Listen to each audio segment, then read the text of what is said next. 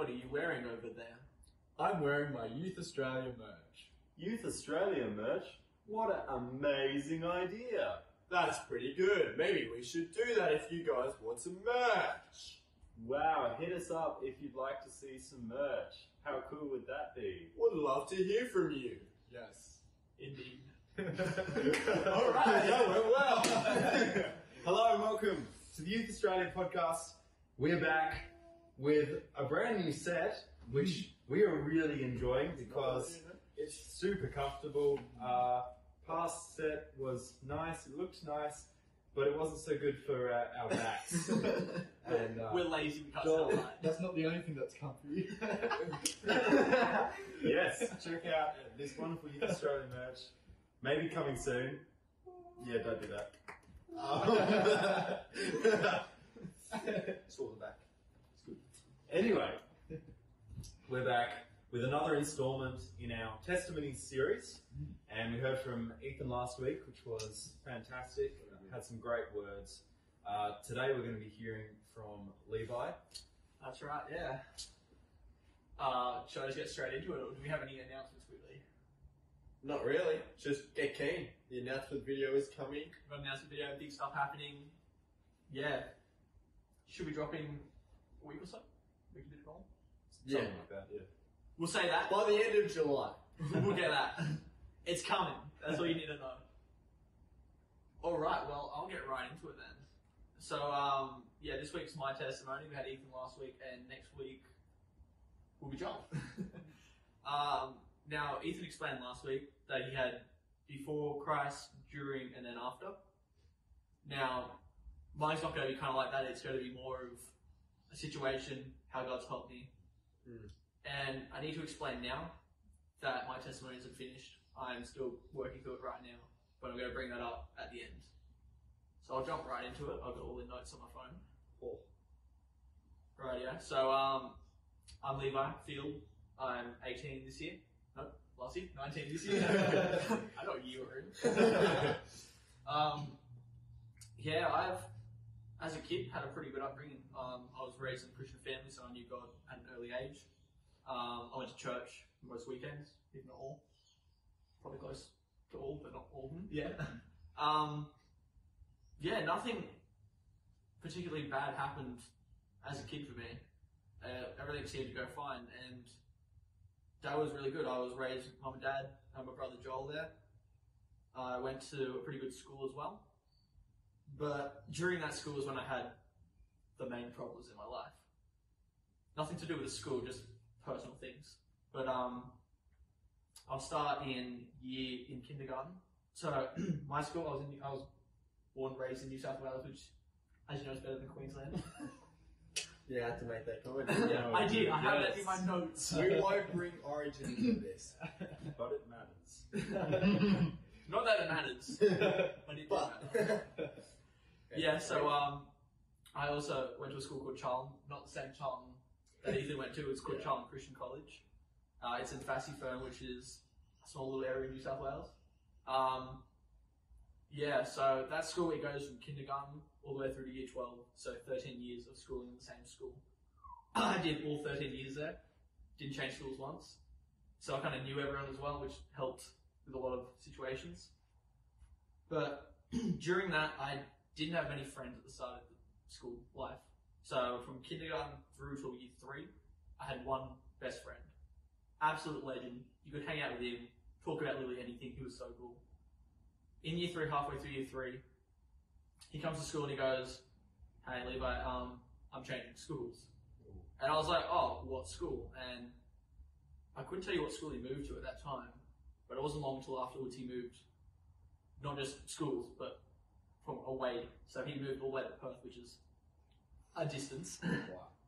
But so coming from having one close friend and no one really else mattered, because I had one good friend, to not really anyone, it was really hard for me and I didn't know what to do. So I was kind of like, during recess and lunch at school, just be walking around not knowing what to do. I eventually just started playing handball with the guys in my class.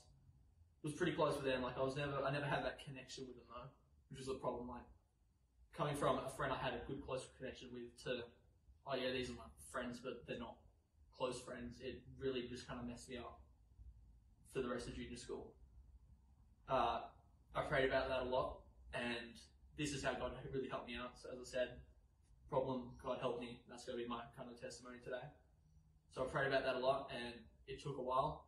I was praying all through year 4. Year 5 came along, and that's when I met one of my best friends still to this day. Absolute legend, good to talk to, good mate. And I started making more friends. So that all happened when I was going through this really tough season, didn't know what to do, to getting an actually decent friend. That was great for year 5, but at the end of year 5 and pretty much through till year 6 and the start of 7, I copped a lot of bullying, just about different things. And it got really bad for me to the point where I'd fake sick to not go to school, and I'd have heaps of time off for little things. And it'd be like, Mum would know, no, it's not actually sick. I'd make up the dumbest excuses, and at one point I think I had like 2 weeks off in a row, just avoiding school. And it really wasn't good for me. And I prayed to God about that a lot, and once again, it took a long time for that to get fixed until the teacher, nicest lady I've ever had as a teacher, she pulled up the people for me, because I was still friends with these people that were with me. I don't think they knew how that was affecting me either. And she's like, listen, it's not on. And it got fixed after that, sure enough. A week later, everything was fine. It was awesome. And that was like the first time in a while since I felt relaxed at school. And I could go to school and be happy about going to school. And coming from not going to school for like 2 weeks at a time, it felt weird. So everything was fine during that. I'm just going to pull up my notes now because I don't know what's going on. That's great, mate. Yeah, so that happened a lot all the way until I think it was year 9? Yeah, it would have been year 9 for me, so in 2016, I believe. Someone can do the math. I graduated last year, if that helps. That should be right, though. I mentioned before my brother, John. So we're at home, and my mum looked at him and goes, do you get a black eye, Joel? And he goes, well, no, why? And if you looked at his eye, it was kind of like slightly, you can see it was kind of like pushed out of his face a little bit. And he didn't have a black eye, so they didn't know what to do. So my mum works at an optometrist, and she goes in with him to get a scan. And they noticed there was like a big build-up behind his eye. And I wasn't really sure about what happened there, because at that time I was actually sick for like a week. I was really bad with a bad cold. And so it got so bad that Mum just rang me up. I'm home alone. She goes, yeah, we're just going down to Sydney Eye Hospital. Don't know what's wrong. And I was like, yeah, okay. I didn't take much about it because I was so sick I didn't really think. And it would have been a couple of days later where Dad comes home. Like, he came home every night, obviously. But he comes home and goes, you go stay at your nan's for a while because we don't know what's happening. I was like, yeah, okay. So I went there. And then when I got over my cold fully, I went down to Sydney with him. And basically what happened was, I couldn't tell you exactly what happened when I was down there. But something went wrong, and my brother ended up in ICU, which if you don't know is the intensive care unit at a hospital. And Mum never really explained exactly what was happening.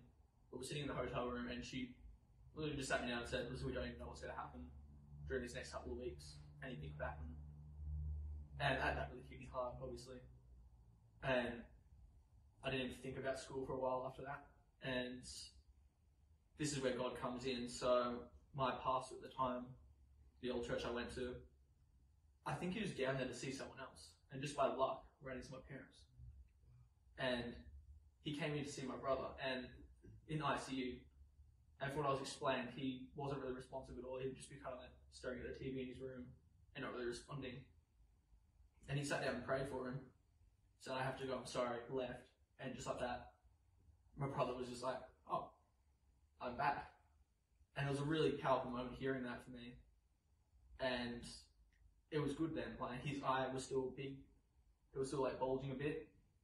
He was still in ICU for about 4 or 5 days after that. But from literally not being able to react to literally getting out of ICU was amazing. And they figured out what it was in his eye. And I've got it written here so I don't forget it.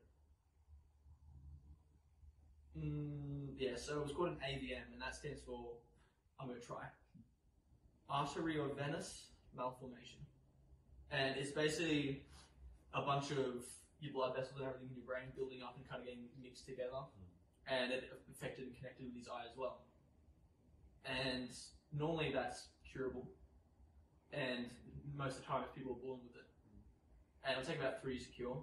But his was really big, so they couldn't really do much about it without it affecting him even worse than it was. All it really was affecting him was he could see out his eye, it was just slightly bulging, and his balance wasn't perfect. So nothing to do really. So he came home, perfectly fine, got back to school. Nothing happened again for a while. I'll leave it at that and then come back to the rest of that story at the end. But God really pulled through in that because it affected the entire family. Like, my nan was at home and I'd ring her up and she was miserable. My auntie and my cousin and my uncle came down to see him. I was with them for a while they were down there because you only allowed 2 people in the ICU at the same time. So I spent a lot of time with them. I was a lot younger then, so I couldn't just chill in a hotel in Sydney by myself. And yeah, it was affecting everyone, but we got through it because of that. Just prayer from our past. It was really awesome. I'll leave that story for now and come back to it. But yeah, so everything went back to normal. He came home, went back to school, as I said, and we just got back to life. Now, in year 10 is kind of like the part of your life where you're like, what should I do after school? I've only got 3 years left, including year 10. And I had no plan. Like, there's nothing I really excelled at where I could go, oh, I'm actually genuinely interested in this job. And I didn't know what to do, and I prayed about that a lot, and nothing came to mind. And we're talking months later. We're just driving with Mum. I think we're in Macca's drive-through actually. And she goes, you ever thought about youth ministry? And it never actually crossed my mind before about youth ministry because it was just something like I always went to. I never really thought I'd ever do. And I was like, oh yeah, just kind of brushed off at the time because we're in Macca's. Like, I had something on my mind, you know? No, but getting them tubes. Tubes. Nice guys. But later on I thought about it, I was like, oh, that's actually pretty interesting. And one of my other best friends, he came up to me one day and he goes, alright, you're talking about youth ministry, right? I was like, oh yeah, kind of. In year 11, there's a VET course, which I cannot tell you what it stands for. All good. Vocational education something. Training, probably, yeah. And he goes, there's a VET course for Ministry and Theology, Certificate 3. And I went, oh, that actually sounds really interesting because I didn't know what I was going to do, put in some of my subjects for year 11 and 12.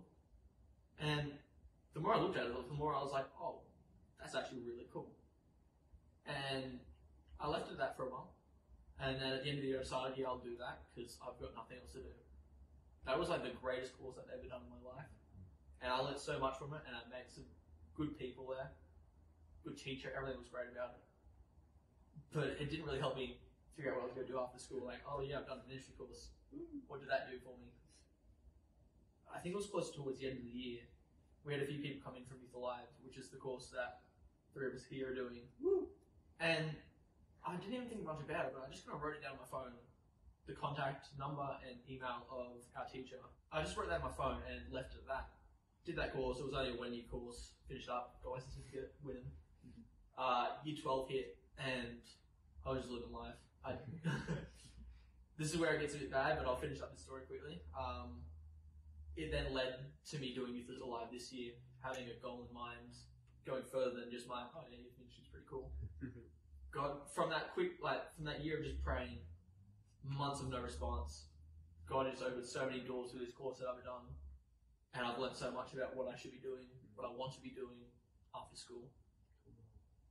And that was amazing. Like, once again, there's another story about a lot of patience, a lot of time. It doesn't just happen instantly. But we got there. I'm going to bring a bit darker now. This is going to be wrapping up the testimony. When I said at the start, my testimony's not finished, it's because I'm still going through this right now. So, it would have been year 11. My brother and I were in the same class because year 11s and 12s, we had this, our school did this thing where we did HSC but called Focus HSC. So you do 3 years 1 year, then 3 subjects 1 year, and then 3 the next. And so you do year 11 and 12 together. And my brother and I were in the same society. What were we doing? Studies of religion. There we are. We did the same course. And it was around prelim exams, I think.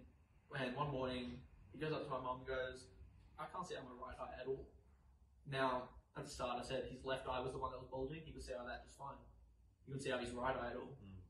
And that threw me off because every time that sun came up, I just couldn't deal with it. And so I just kind of flunked my entire prelims. It was great. And they went down to Sydney Eye Hospital again, and Summer went with him. And he was in hospital for a few days there. Didn't really know what to do.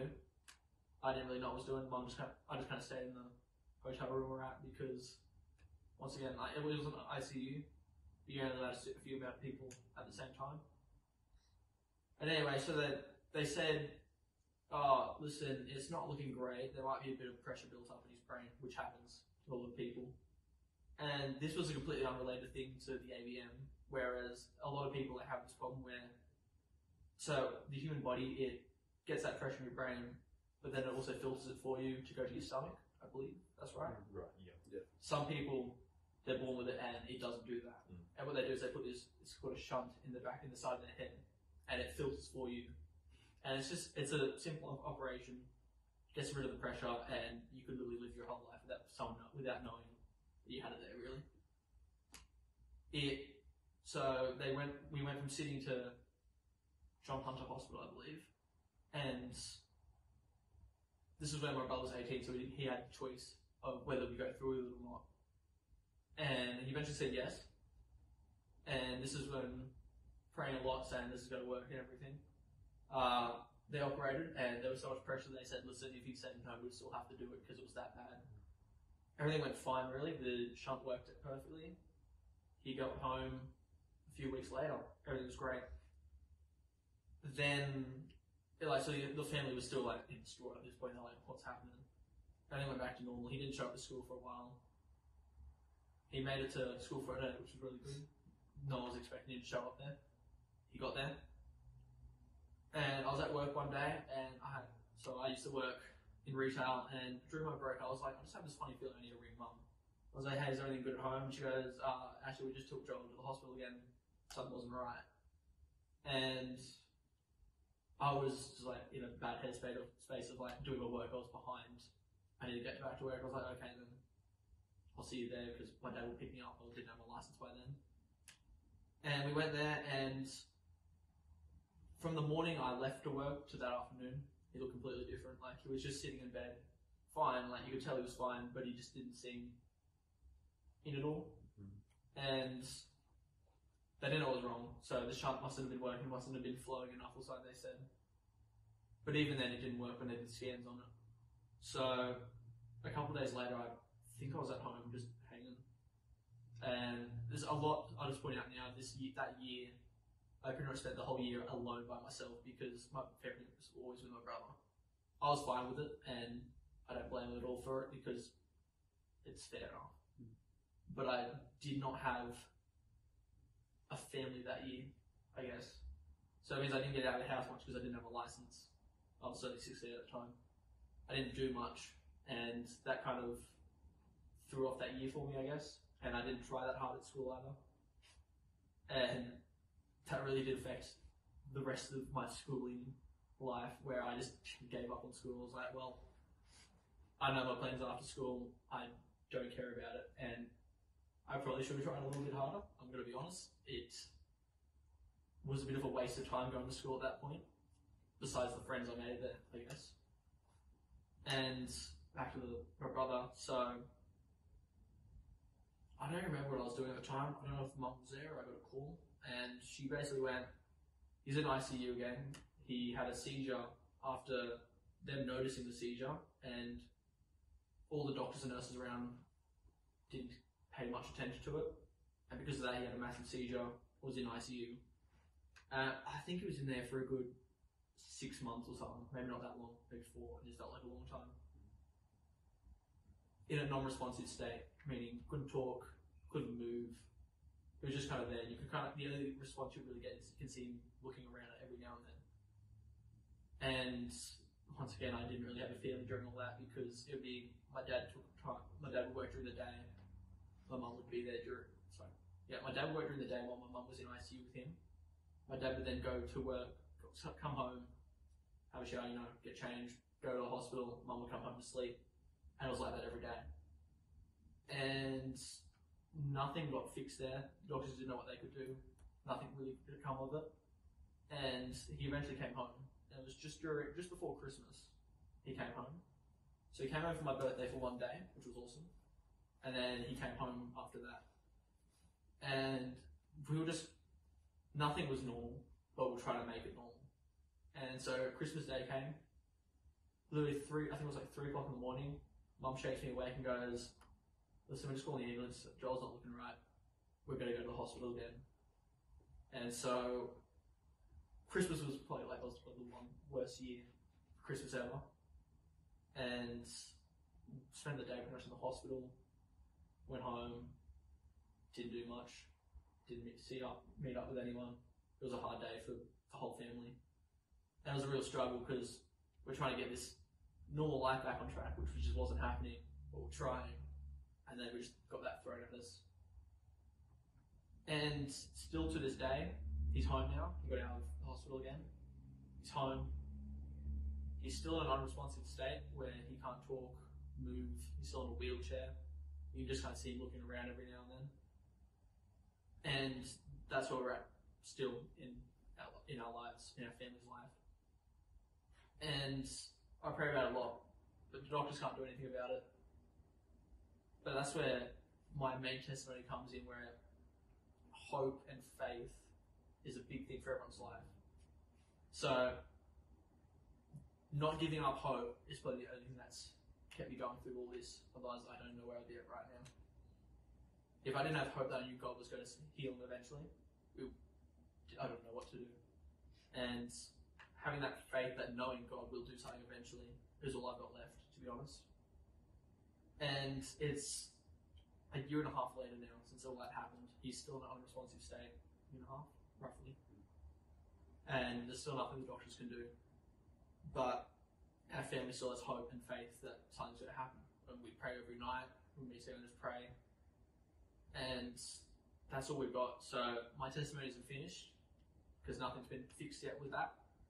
But it's going to come one day, and that's all I have hope for. So that's pretty much my testimony right now. And I hope you guys at home, if you're going through something really hard as well, just have that hope that someone's going to be there for you, especially God, and that something's going to happen. Yeah, that's pretty much it. Fantastic. Thank you so much for sharing that and the courage to share that. It's fantastic. Thanks. Do you have any questions? No, that's really powerful, mate. Definitely still believing and praying that your testimony will resolve. Sure. Yeah, I have one question. Right. So, on the initial time that Joel had to go to hospital, so when you were just going through high school, Yeah. How much of an impact did that have on you in like your friendship groups, your social groups? Yeah. I actually felt like I got a bit closer with my friends at that point. So the people I would just casually talk to, I didn't know close. During that time, they really reached out for me, the people I wouldn't expect either. They really reached out to me like, hey, I heard what happened, how are you going? And I took a long time off of school because of all that. And they wouldn't just give up like one text, it would be multiple, like every now and then, hey, how's it going? How are you? And this was a point I wouldn't even like talk to anyone because I had more important things on at the time. But they just kind of kept that connection there, which was really cool. And I lived at my nan's because I was with Joel during a lot of that for a good while. And I had weeks off, like probably close to 4 or 5 weeks off school in a row during all that. But I still had that connection. When I went back to school, everyone was still my friend, everyone was still really close with me, and it was really good. So yeah. Fantastic for that, bro. I've also got a question. So,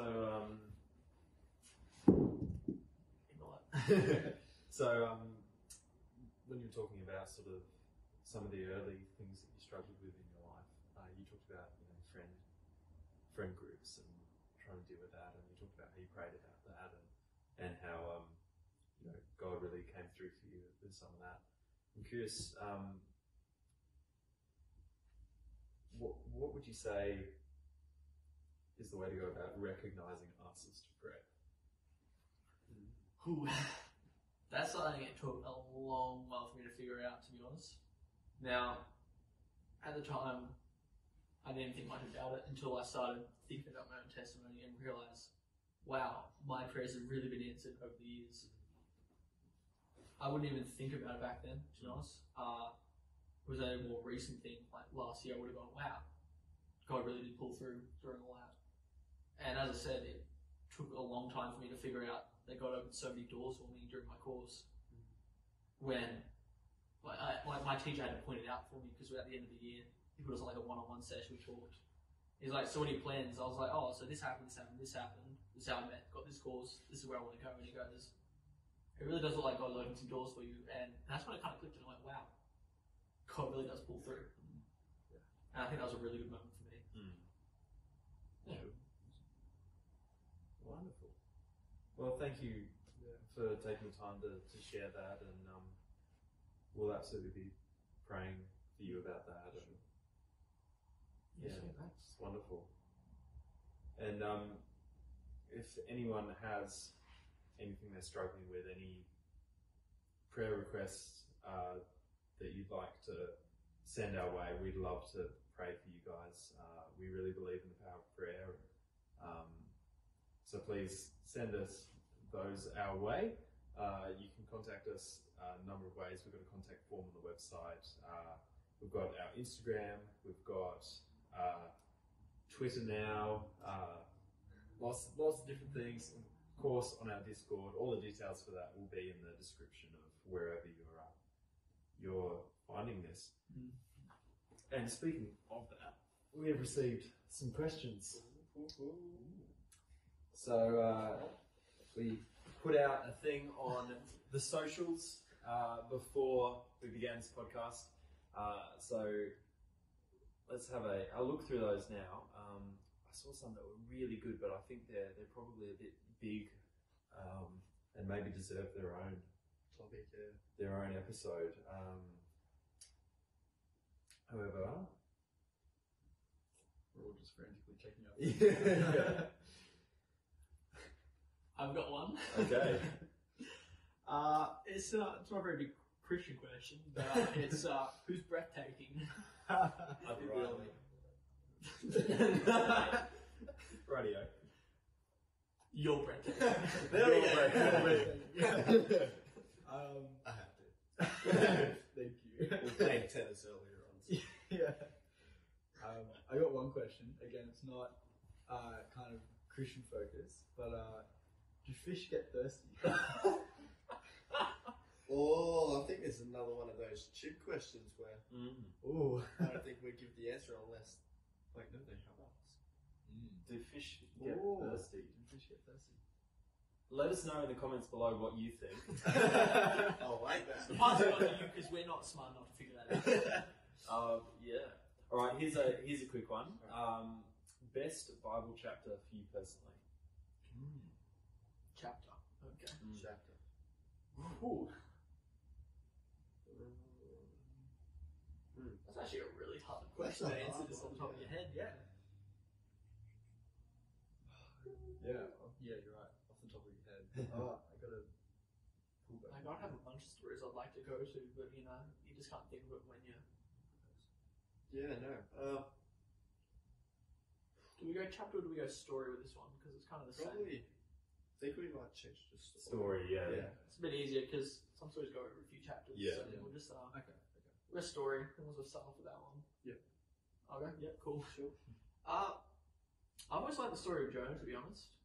Like, if you don't know, Jonah was a messenger for God, and forgive me if I'm wrong for anything here that I say, because it's been a while. But God asked him to go to Nineveh, and Jonah knew that was not the place to go. It was a bad place where they just did a lot of nice things, killed a lot of people for everything, basically.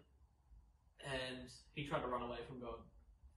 And God was like, no, I have a plan for you for this. You're going to Nineveh. And he's like, no, I'm gonna run away still. So he got on a boat and everything, and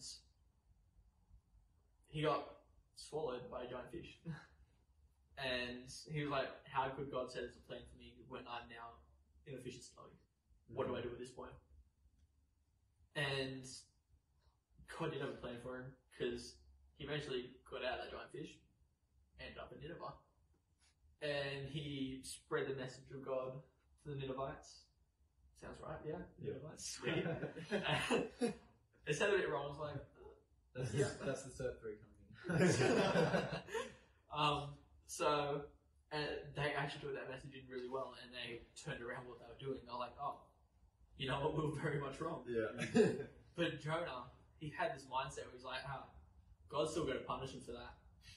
It's going to happen. So he was just kind of waiting for God to... He was just kind of chilling out, I think he was out in the desert, and just kind of watching from afar going, I'm waiting for God to just end this place. It's going to happen. And God saw that, and he's like, what are you doing here? And he goes, I'm waiting for you to end them. He goes, well, you're going to die if you stay out here by yourself. And he goes, I'm good. And God saw that. He's like, I'll give you shade and everything just to take care of you for now. And he watched and he went, God, now, why aren't you helping? Why aren't you ending these people that have done such bad things? And God goes, well, they realised what they did was really wrong, and they turned around. And that was kind of the end of Jonah, to be honest. Like, they didn't really have a moment where he turned around. But it's a really good story to take from. So there's two things I found in that. And it's, first of all, God has a plan for you. Even if you're running away from it, He's going to catch up to you eventually. No matter what, God's plan will come through. And the other is, when you look at someone and they're doing some nasty stuff, and they turn around, don't go, oh, well, what you've done in the past, therefore, you means you're awful now. And, like, don't put that out of context and saying, like, someone's done something and then just said, oh, yeah, I'm good now. Trust me 100%. It's more of, don't dwell on the fact that what they did was wrong, and they've properly considered, like, what they've done was wrong, and they've turned around. Like, you don't dwell on the fact that what they've done is wrong, therefore, they're not a good person now. And I think that was a really good story, and one of my favourites. And the VeggieTales one is just also amazing. Oh, yeah. So, Gotta love VeggieTales. Cheeseburger. So good. I reckon one of my, I guess, favourite ones would be David and Goliath. It's a common one. Most people know it. And I think just one big part of the story that I can take out of it, and everyone watching, is that no matter how big or small you think you are, God can still use you for bigger things. And that He can use something so small to actually do the biggest impact. And so that can be resembled in our actions, our words, just anything we do throughout our weeks. Like, one single word can change one person's whole, their whole emotion for the whole day. One single action, just by helping or telling someone they are looking mighty good today. Yeah. Your birthday. Your birthday.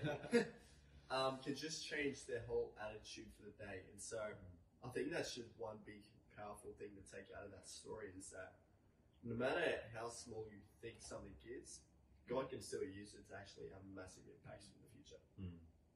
So What do you?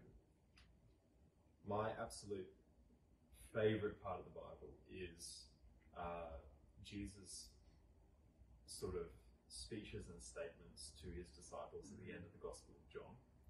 I love the Gospel of John.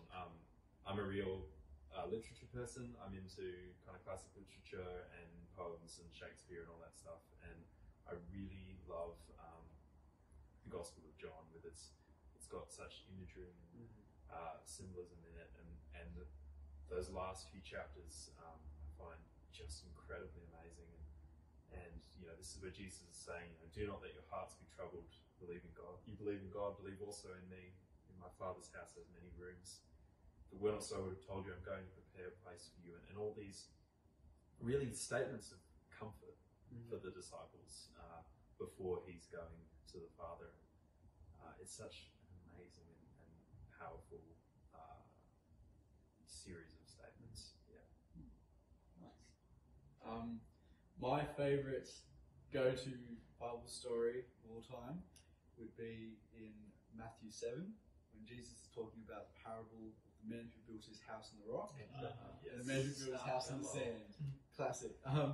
So yeah, for those who don't know, a parable is just like a little example, like a narrative, and it's used to illustrate ideas and themes, basically.